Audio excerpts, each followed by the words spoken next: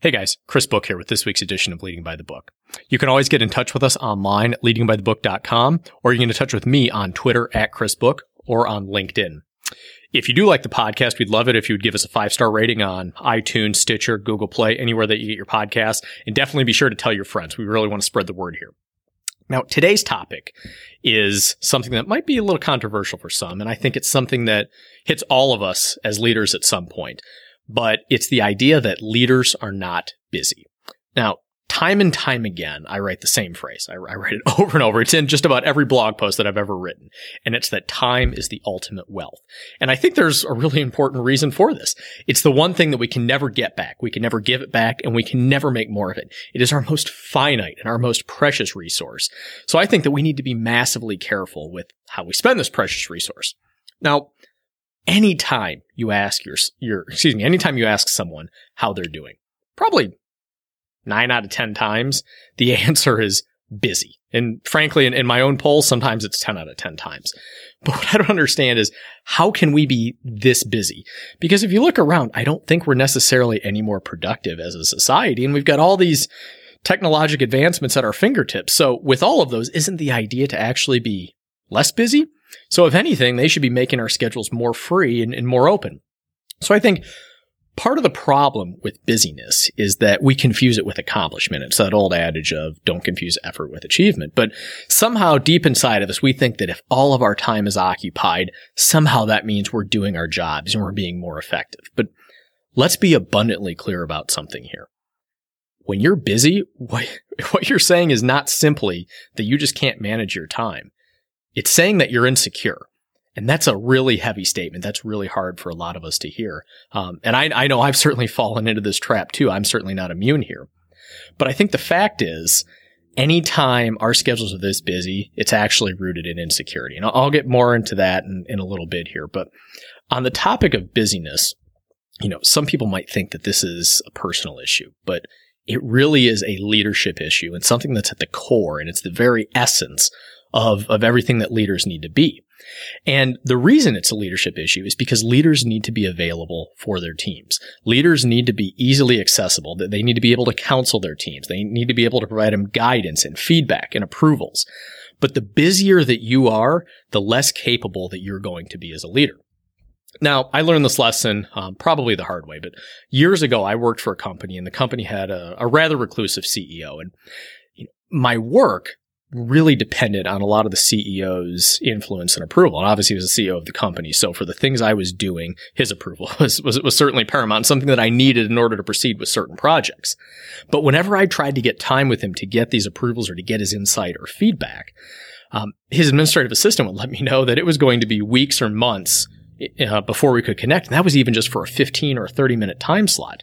Now, when I did get on the calendar, more often than not, the call would be canceled at the last minute. And if it wasn't canceled at the last minute, I'd be on hold for sometimes up to 2 hours. Now, you'd say, Chris, why the hell would you wait 2 hours? Well, when you've been waiting months for some type of feedback or approval on something, you need to do everything you can to get it. But yes, I agree that's lunacy. But the point in this for all of us is that without freely available and accessible time for your team, you can't lead them the way they need to be led. And the problem, though, is even bigger than that. And when others in the company see that the leader, or in this case, the person in the leadership position has a schedule that's so blocked up, they think that's what they're supposed to do. Because remember, people generally will emulate the person that they view to be the leader, or the highest paid, or the most important person in the company. So when the leader's got his schedule completely blocked up, then everybody else is going to do the same. That means that nobody in the company is able to meet or talk with anybody else, and nothing is able to get done. So what happens is, the busier your schedule is, the more you are sabotaging your team and your company and your organization. Now, this certainly was the case in the company that I'm speaking of here, but it made such a huge impact on me. And what I really saw is that if I was able to keep my calendar clear for my team, our chemistry would develop and our performance would certainly increase. And it really did at a very crucial time for the company. But this isn't just a work thing. When we talk leadership is a life thing, and that certainly applies at work, but it also applies in life. So I took this lesson that I learned a step further. What I stopped doing was checking my email at night and on the weekends. When I was home, I viewed it as my job to be a leader within my own family. Now, there's no way that I could do that if I was always preoccupied. I simply couldn't. So I turned off the email and I used that precious time, that precious resource that I talk about for my family, to be a better dad to my kids, to be a better husband to my wife, to be a better friend to my friends, all of that. You know what happened? Nothing negative, that's for sure. Nothing happened at work, nothing burned down. But what I saw at home is that my relationships improved, I gained more satisfaction from my time, and even more than that, I was more refreshed when I did get back to work. So when we talk about this topic of busyness, the question is, what is this time actually being used for? If we're so busy, what are we doing with this time? Because we're still certainly posting on Twitter and Instagram and LinkedIn and Facebook and wherever else. So how can we be so busy yet still have time for those things?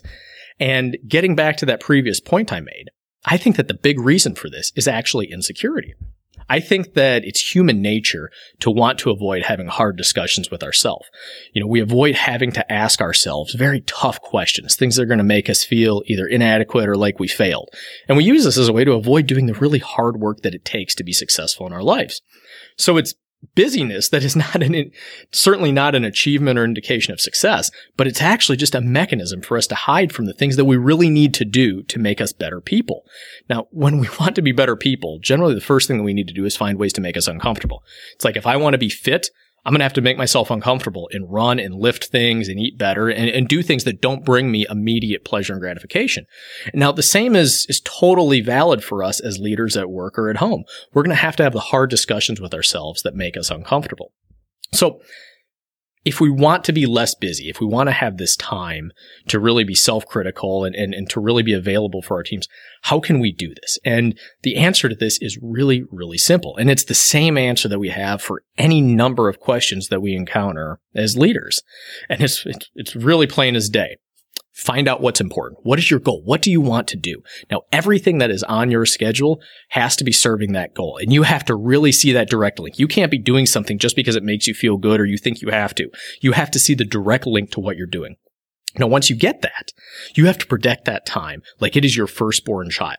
You've got to be able to say no to things that don't serve that. And you've got to be able to say yes to things that are very vital to do that. And that also includes saying yes to keeping time open so that it is accessible for your team. But you have to be able to do this in a way that also builds in frequent time so that you can introspect and really be critical of yourself to make sure that you're the best version of yourself that you want to be so that you can be an effective leader.